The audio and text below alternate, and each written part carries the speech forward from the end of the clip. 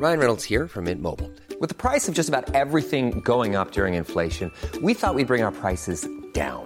So to help us, we brought in a reverse auctioneer, which is apparently a thing. Mint Mobile Unlimited Premium Wireless. How to get 30, 30, bit to get 30, bit to get 20, 20, 20, bit to get 20, 20, bit to get 15, 15, 15, 15, just $15 a month? Sold! Give it a try at mintmobile.com/switch. $45 up front for 3 months plus taxes and fees. Promo rate for new customers for limited time. Unlimited more than 40 gigabytes per month. Slows full terms at mintmobile.com. There's never been a faster or easier way to start your weight loss journey than with PlushCare. PlushCare accepts most insurance plans and gives you online access to board-certified physicians who can prescribe FDA-approved weight loss medications like Wegovy and Zepbound for those who qualify. Take charge of your health and speak with a board-certified physician about a weight loss plan that's right for you. Get started today at plushcare.com/weight loss. That's plushcare.com/weight loss. plushcare.com/weight loss. Hello, welcome to the History Hit World Wars podcast, a podcast dedicated to that turbulent period in history between 1914 and 1945. I'm James Rogers, and in this episode, we're asking a difficult question. Is Field Marshal Sir Douglas Haig the most hated man in modern British history? He commanded the British Army when it achieved its greatest victories during the First World War, but despite this, he remains a controversial figure, especially when his reputation was reappraised during the 1930s and the 1960s, when he was deemed to be far more of an incompetent leader. Well, to find out the truth behind these myths, Dan was joined by Gary Sheffield, who's Professor of War Studies at the University of Wolverhampton, and a specialist on Britain at war between 1914 and 45. His latest book is Douglas Haig, From the Somme to Victory.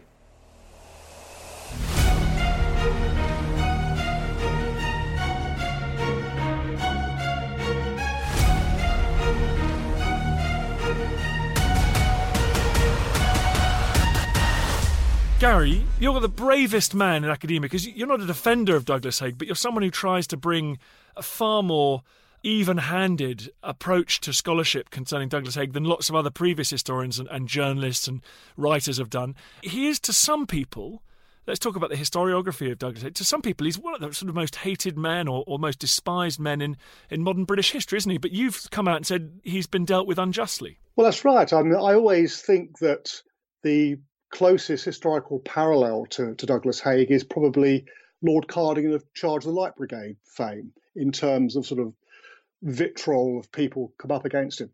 When I started looking at the First World War, 30 odd years ago now, I bought into the Lions Led by Donkeys idea, the idea that Haig was a sort of just incompetent busher.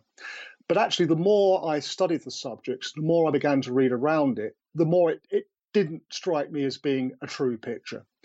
And what I've tried to do in my writings on Haig is really to sort of do away with the idea of him as a sort of pantomime villain, that to see him as a more nuanced figure he made plenty of mistakes with really bloody consequences, but he did some, I think, quite effective work as a general too. And so I'd see him neither as the sort of, the villain of the piece, nor am I actually one of the people who sees him as being one of the great generals of history. In my view, Haig is somewhere between those two extremes. Let's try and get a sense of the challenge that faced generals in World War I. I don't know about you, but it strikes me as probably one of the greatest challenges ever faced military leaders in history. Rapidly changing technology, continental scale warfare, you name it. So why did generals struggle in World War I? And we're talking generals, Austro-Hungarians, Russians, Serbs, Brits, French. Nobody covered themselves with glory, certainly in the first few years of World War I. Why was that? I think the basic problem is, as you've just put it, that technology is changing quite rapidly. And there was an almost but not quite unique set of circumstances whereby the defensive dominated the battlefield.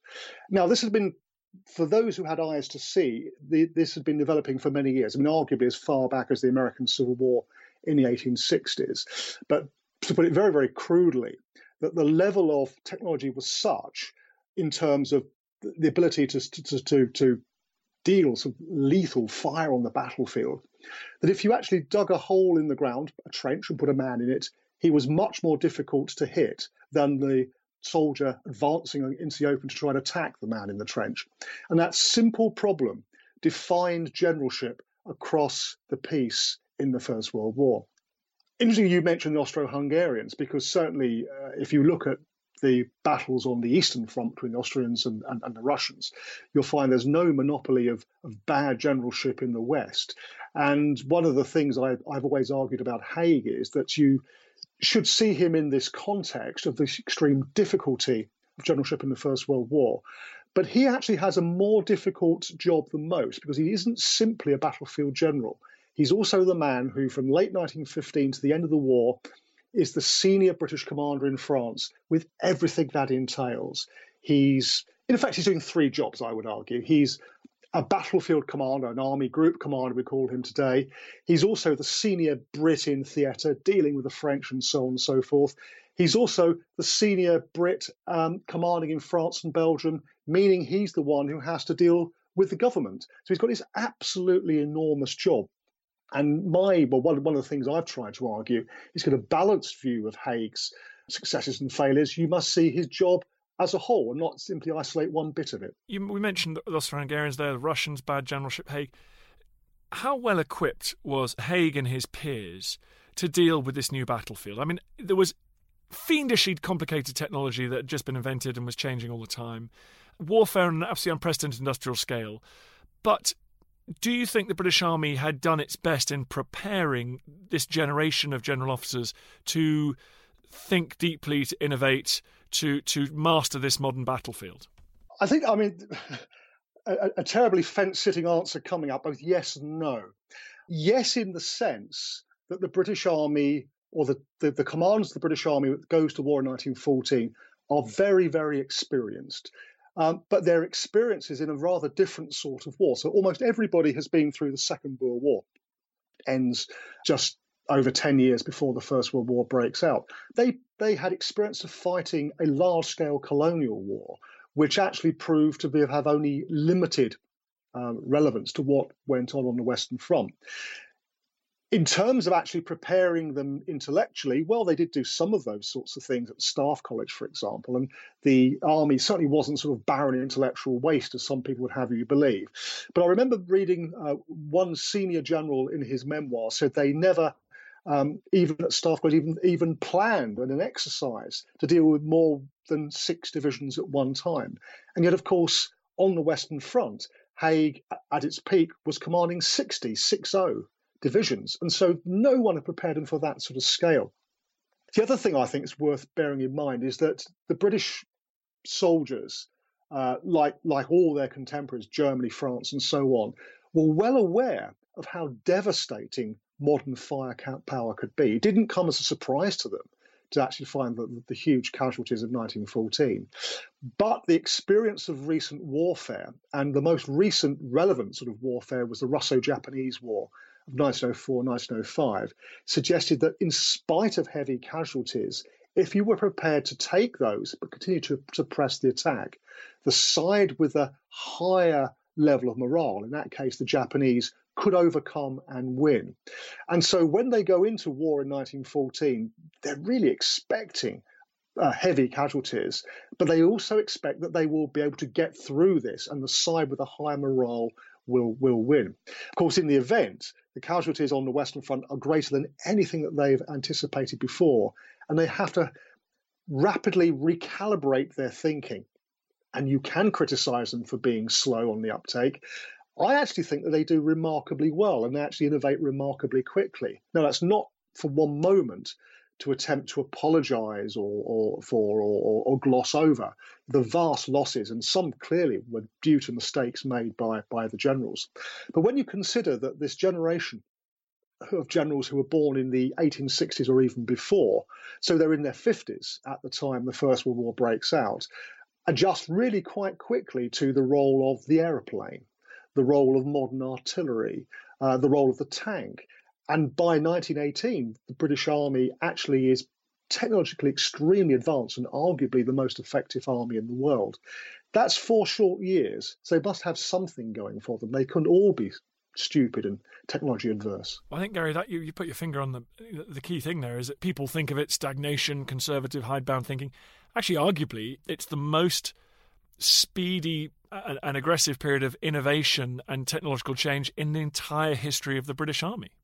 I think that's right. I actually think that you have to look to today with the way that warfare is changing with digitization and, basically the use of IT underpinning weapons. You have to look today to find a comparable period in terms of change. There used to be a view that most of the major changes in warfare came in the Second World War, but actually that's been really thoroughly revised now. I mean, almost the only thing I can think of that was a genuine change in the Second World War from the first was the introduction of nuclear weapons, but everything else has its roots in the First World War. Certainly, I spent the first 20 years of my career teaching British officers at Sandhurst and then the Staff College.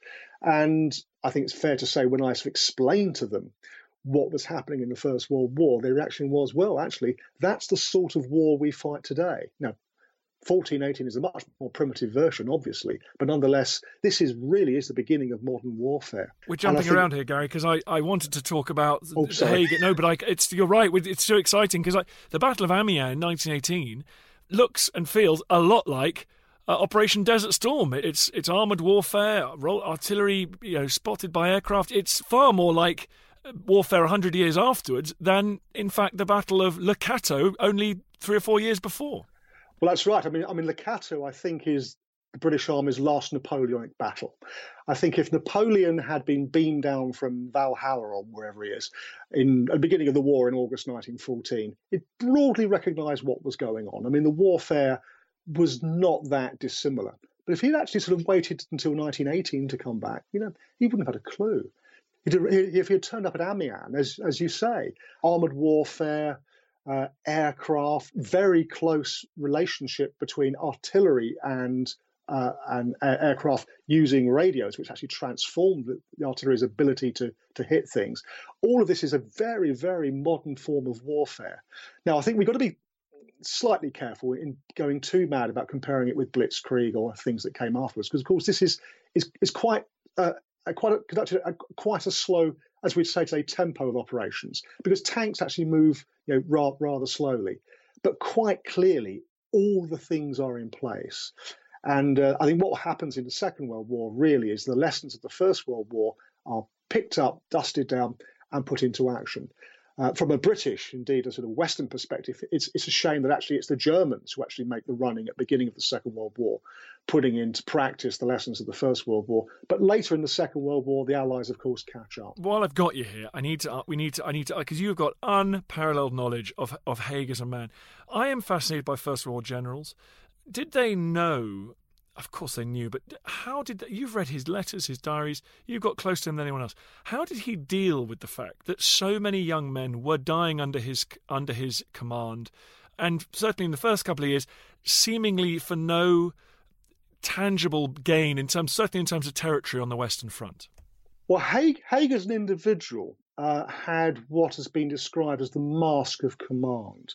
Now, actually, I think all commanders in history, if they're any good at all, actually have this ability to mentally insulate themselves from the consequences of the decisions that they make.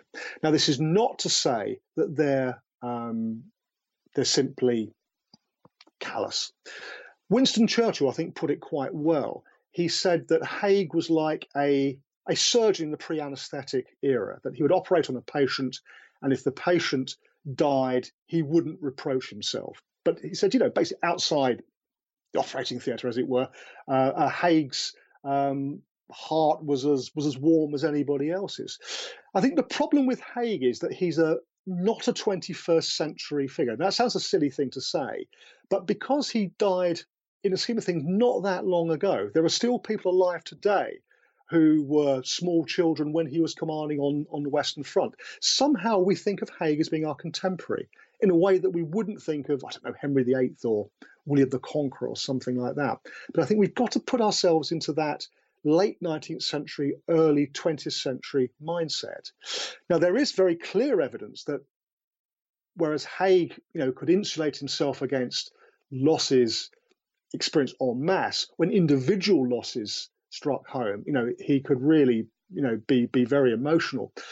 Geordie Black, who was one of his ADCs from his old regiment, served Haig for, I think, 3 years and got fed up, basically being kept away from the battlefront. And so Haig eventually gave Geordie Black permission to go off and join an active unit, because he joins the Tank Corps, and with sad inevitability, he's killed in August 1918. And when Haig is told this, it hits him like a thunderbolt. Though he's not a man who wears his heart on his sleeve, but it's quite clear to people around him he's really, really devastated by it. In the end, I guess, Haig, because the army he commanded is bigger than any other British army in history, and because of the vast scale of the fighting and the losses which are brought about by the technology, it's inevitable that the army under Haig's command suffers the greatest ever losses in history. And I think Haig has been blamed for that rather unfairly, because if it hadn't been Haig, it'd been somebody else in that position. But Haig himself was not callous. Certainly after the war, he throws himself wholeheartedly into veterans' welfare. He becomes the president of the British Legion. In effect, he becomes the leader of British ex-servicemen. It's sometimes been suggested he does this out of a sense of guilt. I don't detect that at all. What he does have is not a sense of guilt, but a very highly developed sense of duty. So just as in the First World War, and indeed before, British officers are taught that the welfare of their men should be, head and shoulders above their own welfare in their consideration. After the war, Haig sees his role as being to champion the ordinary soldier or ex-serviceman. And actually, I think it's very important for British political history that Haig was the man he was.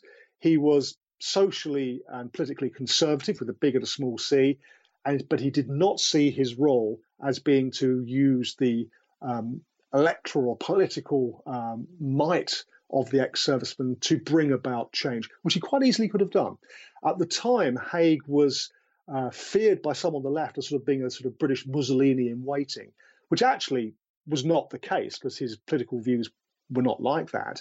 But it easily could have been, had he been a rather different character. And I think this impact of Haig, in the sense of the dog that did not bark, has been underplayed by historians of Britain in the interwar period. I read that in your book, and it was such an important point. I'd never thought about it, but you look at the US and France and Germany, Pétain, Hindenburg. There are so many examples of generals from World War I who go on to wield often fairly unsuccessful political power. Quality sleep is essential. That's why the Sleep Number Smart Bed is designed for your ever-evolving sleep needs. Need a bed that's firmer or softer on either side? Helps you sleep at a comfortable temperature? Sleep Number Smart Beds let you individualize your comfort, so you sleep better together. J.D. Power ranks Sleep Number number 1 in customer satisfaction with mattresses purchased in-store. And now save 40% on the Sleep Number Limited Edition Smart Bed for a limited time. For J.D. Power 2023 award information, visit jdpower.com/awards. Only at Sleep Number stores or sleepnumber.com. When you're ready to pop the question, the last thing you want to do is second-guess the ring. At BlueNile.com, you can design a one-of-a-kind ring with the ease and convenience of shopping online. Choose your diamond and setting. When you find the one, you'll get it delivered right to your door. Go to BlueNile.com and use promo code LISTEN to get $50 off your purchase of $500 or more. That's code LISTEN at BlueNile.com for $50 off your purchase. BlueNile.com, code LISTEN. There's never been a faster or easier way to start your weight loss journey than with PlushCare. PlushCare accepts most insurance plans and gives you online access to board-certified physicians who can prescribe FDA-approved weight loss medications like Wegovy and Zepbound for those who qualify.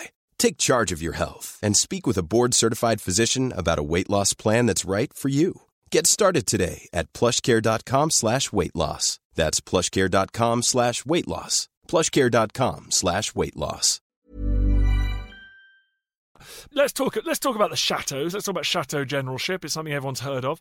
What was Haig's day-to-day life? I mean, was he immersed in signals intelligence, maps, ADCs reporting back, casualty figures, or was he able to visit the front line, smell the cordite, kick the tyres on the coalface? Yes, he was. I mean, generally speaking, he would spend the morning at GHQ, but he would go out and visit units in the afternoon. In fact, he did this, I think, because he wanted to keep in touch with the army. Also, actually, his major way of taking exercise was to ride. So he would frequently ride out or drive out in a car and have his horses joining him. Now, Haig, of course, had been a frontline soldier. He had been a frontline soldier in Sudan in 1898, to some extent in the Boer War, and of course famously during the First Battle of Ypres in October-November 1914, when he'd been commanding First Corps, so before he took over command of the entire BEF. He had gone to the front. I mean, on one famous occasion, on Halloween 1914, the line had collapsed and he rode to the front to basically see what he could do. And so he was not a man who shirked frontline service. He was not a coward, as some people have suggested. But actually, it really was not the job of a commander-in-chief to be in the frontline trench. Now, partly this was because there was a steady attrition of valuable staff officers. Now, staff officers took years to train, and many of them actually were killed needlessly, either sort of leading assaults or simply visiting frontline trenches. Johnny Gough, who was Haig's chief of staff at First Corps, was going home to take command of a division of the Kitchener Volunteers, and he went to the trenches to say goodbye to his old battalion, and he was sniped in the frontline trench. So it's so easy for people like that to be killed off. The second reason why it's not a particularly good idea for high commanders like Haig to go to the front line is that the closer you get to the front line, the fewer people you can actually command. You actually needed to be somewhere behind the lines, somewhere big enough to take a telephone exchange. There's many reasons for having headquarters in chateaus. Luxury is certainly one of them, but actually a building big enough to do these sorts of things is another one. If you are there and you can actually contact your entire army pretty well up to the frontline trench by telephone, if you go to the front line, Haig would have in effect demoted himself from field marshal to second lieutenant, because the only people who could have heard his commands were those that he could physically have shouted at. And so Haig's, indeed all First World War commanders, are caught in this bind. Virtually all of them are promoted frontline soldiers who want to be at the front. That's where they want, that's where they feel they ought to be. And yet if they do that, they cut themselves off from their very limited means of actually influencing the frontline battle. Of course, once the soldiers go over the top into no man's land, then the commanders like Haig in the rear cannot command them because, of course, they have to leave their telephone wires behind. And Haig, in effect, fights his battles once the men go over the top, isolated from the men.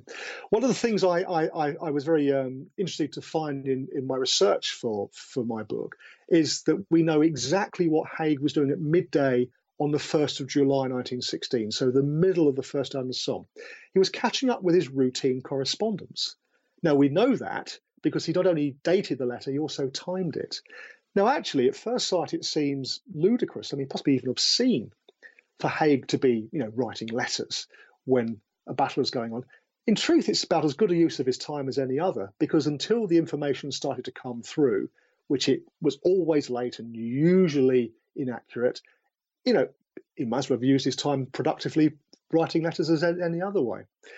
What changes, of course, in the Second World War is the introduction of walkie-talkie radios, which actually are very primitive varieties, are coming in at the end of the First World War, but they don't really affect the practice of command. So whereas 100 years before Haig, Wellington at Waterloo, or even 50 years before that, Lee at Gettysburg, could get on his horse and ride round his army and give orders. By the First World War, these armies are far too big and far too dispersed to do that. And 25 years after the First World War, someone like Montgomery or Patton could actually get on the radio net and find out what's going on. But Haig doesn't have that option. The First World War is really the only major war in history fought without the benefit of voice control. And until we understand that, it's a bit difficult to understand why generals like Haig had the problems of command they actually did on the Western Front. It's certainly, I think it's, as I said earlier, I think it's the most fiendish set of circumstances ever confronted a military commander. Do you think anybody would have done a better job? If you look at his peers, or you look perhaps at Monash, the Australian, Curry, the Canadian, people often talk about those two. You look at Rawlinson, who seemed to really get his act together by 1918, or even Smith-Dorrien, who arguably performed very well at the beginning of the war at Lecato. Do you think anybody would have cracked it sooner or managed to get the job done with fewer casualties? Or do you think Haig was as good as any of those other guys and they were up against the brutal logic of the First World War? Okay, I'll break down my answer into two parts. The first one is, as far as commanding armies in the field, as being an army group commander, if Haig had fallen under the proverbial bus or had been hit by a stray shell, someone would have done, probably as well. Maybe a little bit better, maybe a little bit worse. Someone like Rawlinson or Plumer, Monash and Curry, the Australian Canadian, were probably a bit too junior, and also, of course, they were from the Dominions. But someone would have done it as well. But taking Haig's job as a totality, I'm not convinced there was anybody else who could do it quite as well as he was, because Haig's importance, or a very large part of his importance anyway, lies in his administration ability and actually his role as a military reformer. Not only did he play a really substantial role in getting the army ready for the First World War, from the end of 1915, when he takes command onwards, he plays a really significant role in transforming this collection of amateur soldiers who had been dustmen and bank clerks 2 years before into the war-winning army it became in 1918. And I'm not sure any of the candidates on display, as it were, had those abilities as well, which is one of the reasons why when Haig became Commander-in-Chief in 1915, almost everybody said that he was the man for the job. But equally, when Haig was in command, and clearly there are times when his job looked very, very dodgy. I mean, Lloyd George, the Prime Minister, would have happily sacked him. There was no obvious heir apparent, as Haig had been heir apparent to Sir John French in 1914, 1915, which suggests to me that, well, of course, nobody is ever completely indispensable. But Haig actually had a very rare combination of abilities. Now, it's quite right that he should be primarily remembered and indeed criticised for presiding over these incredibly bloody battles, and the mistakes that he made have been pointed out time and time, including by me in my book, and it's actually quite right that that should be the case. But I think we need to see Haig's career as a whole, particularly his career on the Western Front. He was far more than simply a battlefield commander. Now, I'm not one to sort of put people into categories of being, the greatest generals of all time or anything like that, because I think it's quite simply you're not comparing like with like if you're matching Haig up against Napoleon or Marlborough or something like that. But I think if you measure Haig as a purely battlefield commander, much of a muchness. If you take Haig as a commander-in-chief, then I think actually has a much greater claim to distinction. Well, and also he's often portrayed as a sort of technological backwards and conservative. His order of a huge number of tanks after they were tried out on the Somme in September of 1916. I mean, that's very far-sighted. Well, it is. I mean, Haig was actually the opposite of a technophobe. If anything, the real problem with Haig and technology, he was a bit too keen on it. He didn't pretend to understand technology, but actually he saw its importance, and he tended to sort of place too much emphasis on very fragile first-generation kit. So tanks are an obvious example. Quite simply, I think he expected them to do too much when they're introduced onto the battlefield in September 1916. And we can say much the same thing about his use of gas at Loos in September 1915, a year before. He quite simply expected too much of some very untried technology. But against that, I think we've got to set his really very important advocacy of tanks, of aircraft. He was a great fan of the Royal Flying Corps and later the Royal Air Force, and actually machine guns. There's this ridiculous story which still goes the rounds now that Haig was anti-machine guns. In fact, he was always very much in favour of the machine guns. In 1915, he's supposed to have said that it was a most overrated weapon and 2 per battalion was more than sufficient. Well, actually, that quote comes from a very dodgy source published, I think, 15 years after the end of the First World War. And the contemporary record from the time he's supposed to have said this is very different. He's very much in favour of machine guns. And I suppose, Gary, what's very striking about your book as well is whilst subsequent generations have criticised and found fault, he was incredibly popular after the war with the rank and file men who'd served under him and arguably had suffered so greatly under his command. Well, that's absolutely right. I mean, while the war is going on, he had a certain level of popularity. But after the war, I think largely because he was seen as the man who won the war, or at least one of the men who won the war, but also because of his work with the ex-servicemen battling for pensions and things like that. Haig became a national hero on absolutely huge level, something which we've completely forgotten about now. And certainly I found very little evidence that while the war was going on, soldiers, ordinary soldiers, were critical of him. Now, very often the comments that you get from old soldiers are taken from writings years after the war, or indeed from people being interviewing them for television and what have you in the 1980s and 1990s. But I found very little evidence that people actually disliked him while the war was going on. And I think that actually takes us to the question about how the British nation as a whole regarded the First World War. While the war was being fought, it was a popular war. I mean, not popular in the sense of people were wildly enthusiastic. I mean, the idea of people rushing to the colours in 1914 because they're very keen to have a war has been thoroughly debunked.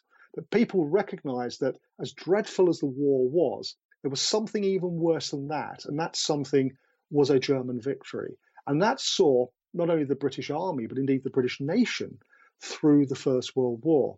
Well, of course, we are so far divorced from that mindset now. We find it difficult to think our way back into the way people thought during the First World War.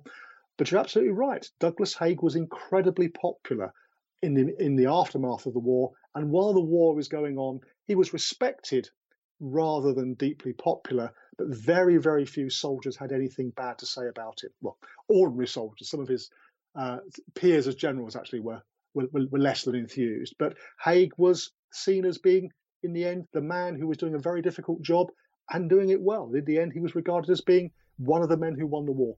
Well, Gary Sheffield, thank you so much. Your book, Douglas Haig, From Somme to the Victory, is out now.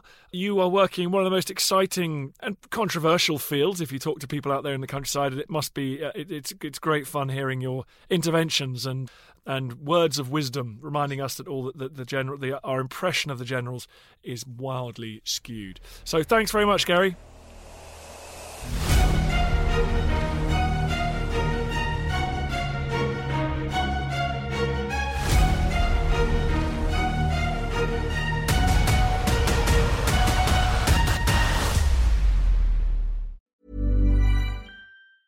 Mom deserves the best, and there's no better place to shop for Mother's Day than Whole Foods Market. They're your destination for unbeatable savings, from premium gifts to show-stopping flowers and irresistible desserts. Start by saving 33% with Prime on all body care and candles. Then get a 15-stem bunch of tulips for just $9.99 each with Prime. Round out Mom's menu with festive rosé, irresistible berry chantilly cake, and more special treats. Come celebrate Mother's Day at Whole Foods Market.